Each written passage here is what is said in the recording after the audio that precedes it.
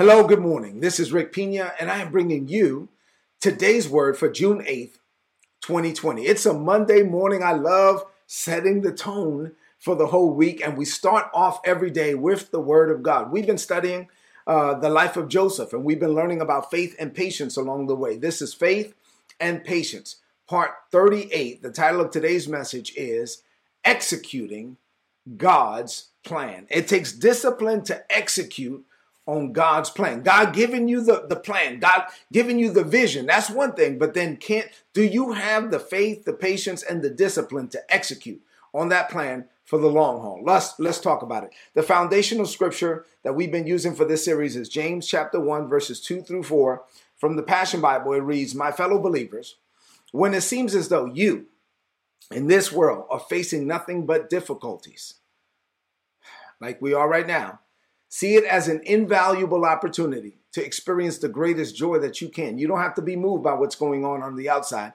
For you know that when your faith is tested, it actually develops in you the power to endure all things. And then as this patient endurance grows inside of you, stronger and stronger and stronger, the Bible says that it releases perfection or maturity into every area, every aspect of your life, until the point where there is nothing missing and nothing lacking," right? And so that's what it looks like. James is saying, you want to know what it looks like to be a mature Christian? Somebody that's not on milk, somebody that's on meat, is somebody who has faith and somebody who is patient. Somebody who has patient endurance. They have nothing missing and nothing lacking. They can believe God on God's level, and then they can hold on long enough to see what God said. Say amen to that. All right. Ecclesiastes 3:1 says that there's a time, there's a season for everything, and that everything is going to happen at just the right time. And then finally, Genesis 41. I'm going to read for you verses 46 to 49. On Friday, we stopped at verse 46. So we're going to do 46 to 49 today. You ready? Genesis 41, 46 to 49. The Bible says, Joseph was 30 years old when he began serving the king of Egypt, and he traveled throughout all the country of Egypt. And during the 7 good years, the crops in Egypt went very well. Everything grew very well. So Joseph saved the food. Remember that Joseph said, hey, this is the plan. You got to save 20%, 1/5, 20%. So Joseph saved that 20% of the food during the 7 years, and he stored up food in cities. And in every city, he stored grain that grew in the fields around the city. So Joseph stored so much grain that it was like the sands of the sea. He stored so much grain that it could not be measured. Now think about this for a minute. Think about the discipline that's required for you to execute on this type of plan. And in a time of plenty, he is storing up grain, storing up grain, storing up grain. And people are like, oh, you don't need to do that. And he's like, no, we got to be disciplined. We got to execute God's plan. Storing up grain, storing up grain. Come on, this doesn't make any sense. Stop.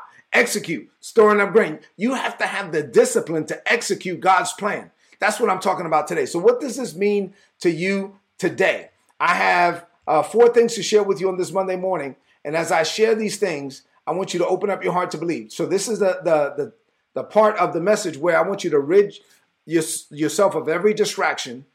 I set the stage already. Now, I'm going to give you these 4 things. Open up your heart. Number 1, here we go. Let me set the stage. Setting the stage is number 1. So Joseph was in position. He was favored of God. And what did he do? He got to work. So for the next 7 years, Joseph did just what God revealed to him, right? It was a time of abundance, just like God said. The crops were producing bumper crop after bumper crop after bumper crop, just like God said. And then Joseph was like, okay, through the power of God, through the wisdom of God, he developed a plan to store up that 20% that God told him in strategically designed sites, right? So he looked around the country and he was like, you know what? This is what I'm going to do. He came up with a plan. He was like, instead of storing up all the grain in one location, because if he stored up all the grain, and it says that it was so much grain, it was like the sands of the sea. So if he had stored up all the grain in one location, then he was going to have to come up with some type of elaborate distribution plan, right? And so instead of doing that, he decentralized the process through the wisdom of God. He said, you know what? We're going to store up distribution points and storage points in certain cities, and they're going to collect up the 20% of the grain from around those cities so that when it comes time to distribute, we already have a decentralized distribution plan.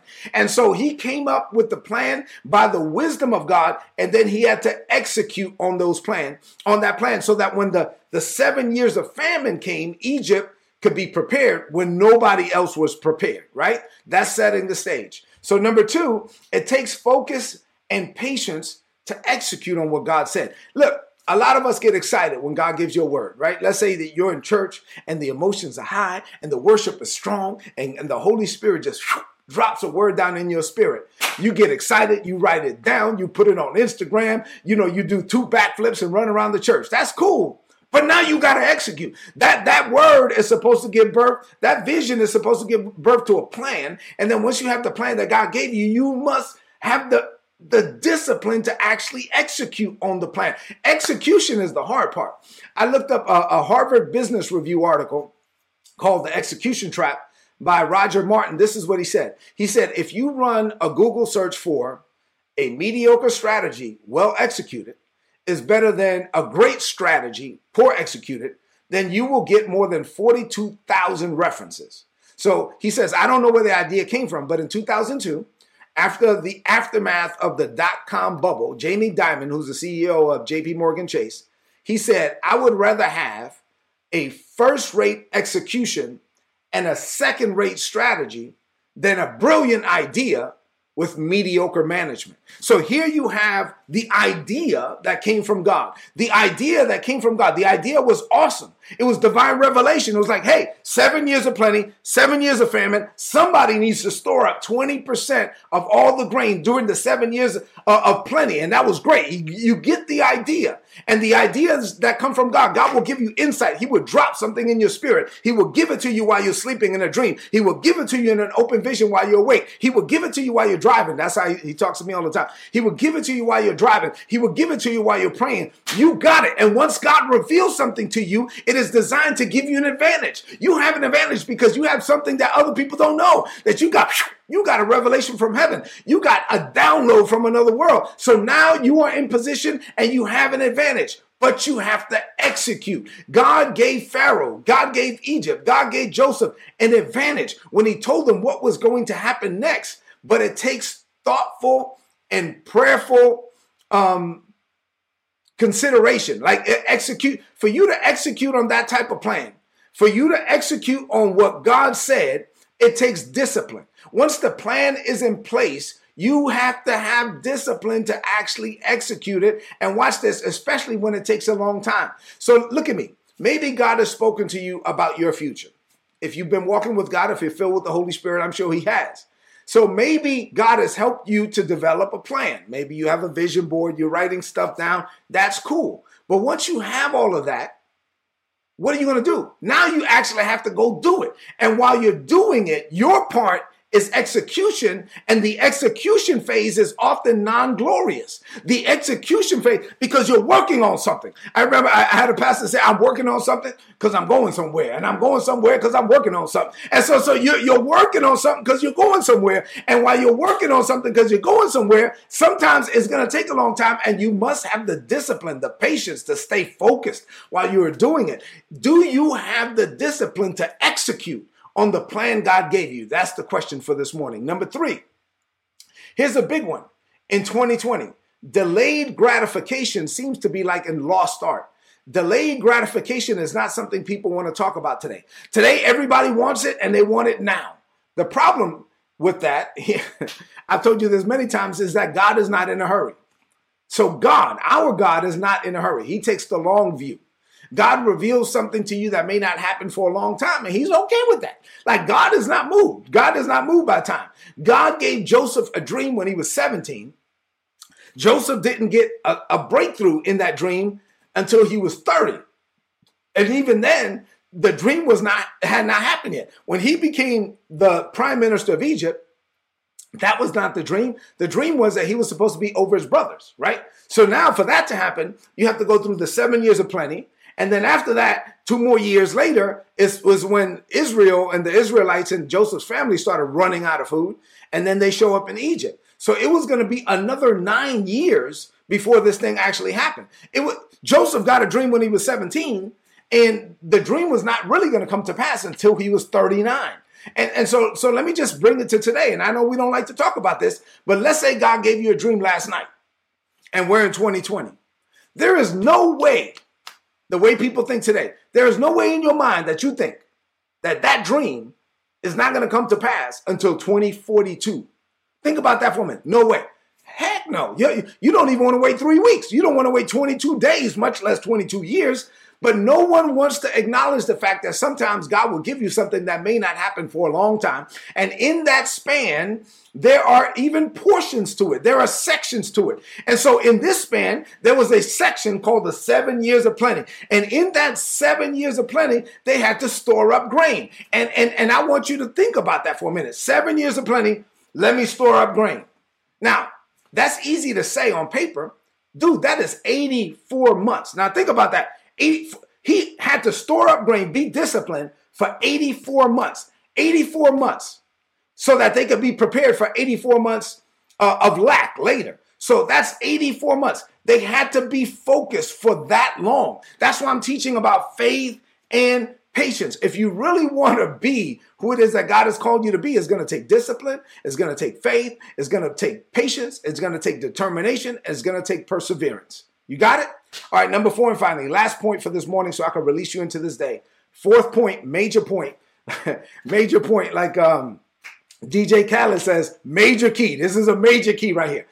Number 4, vision restrains you while you're waiting on God. Vision restrains you while you're waiting on God. While Joseph was leading Egypt to store up that 20%, he had to be restrained. There were going to be people that was like, man, this is stupid. Like, I could just see like people that are thinking that this exercise, storing up 20% of this grain, is an exercise in futility. I'm sure that they were thinking that. I'm sure I could see somebody walking up to Joseph saying, hey, dude, this is stupid. We have an abundance. We are enjoying overflow after overflow, year after year, bumper crop after bumper crop.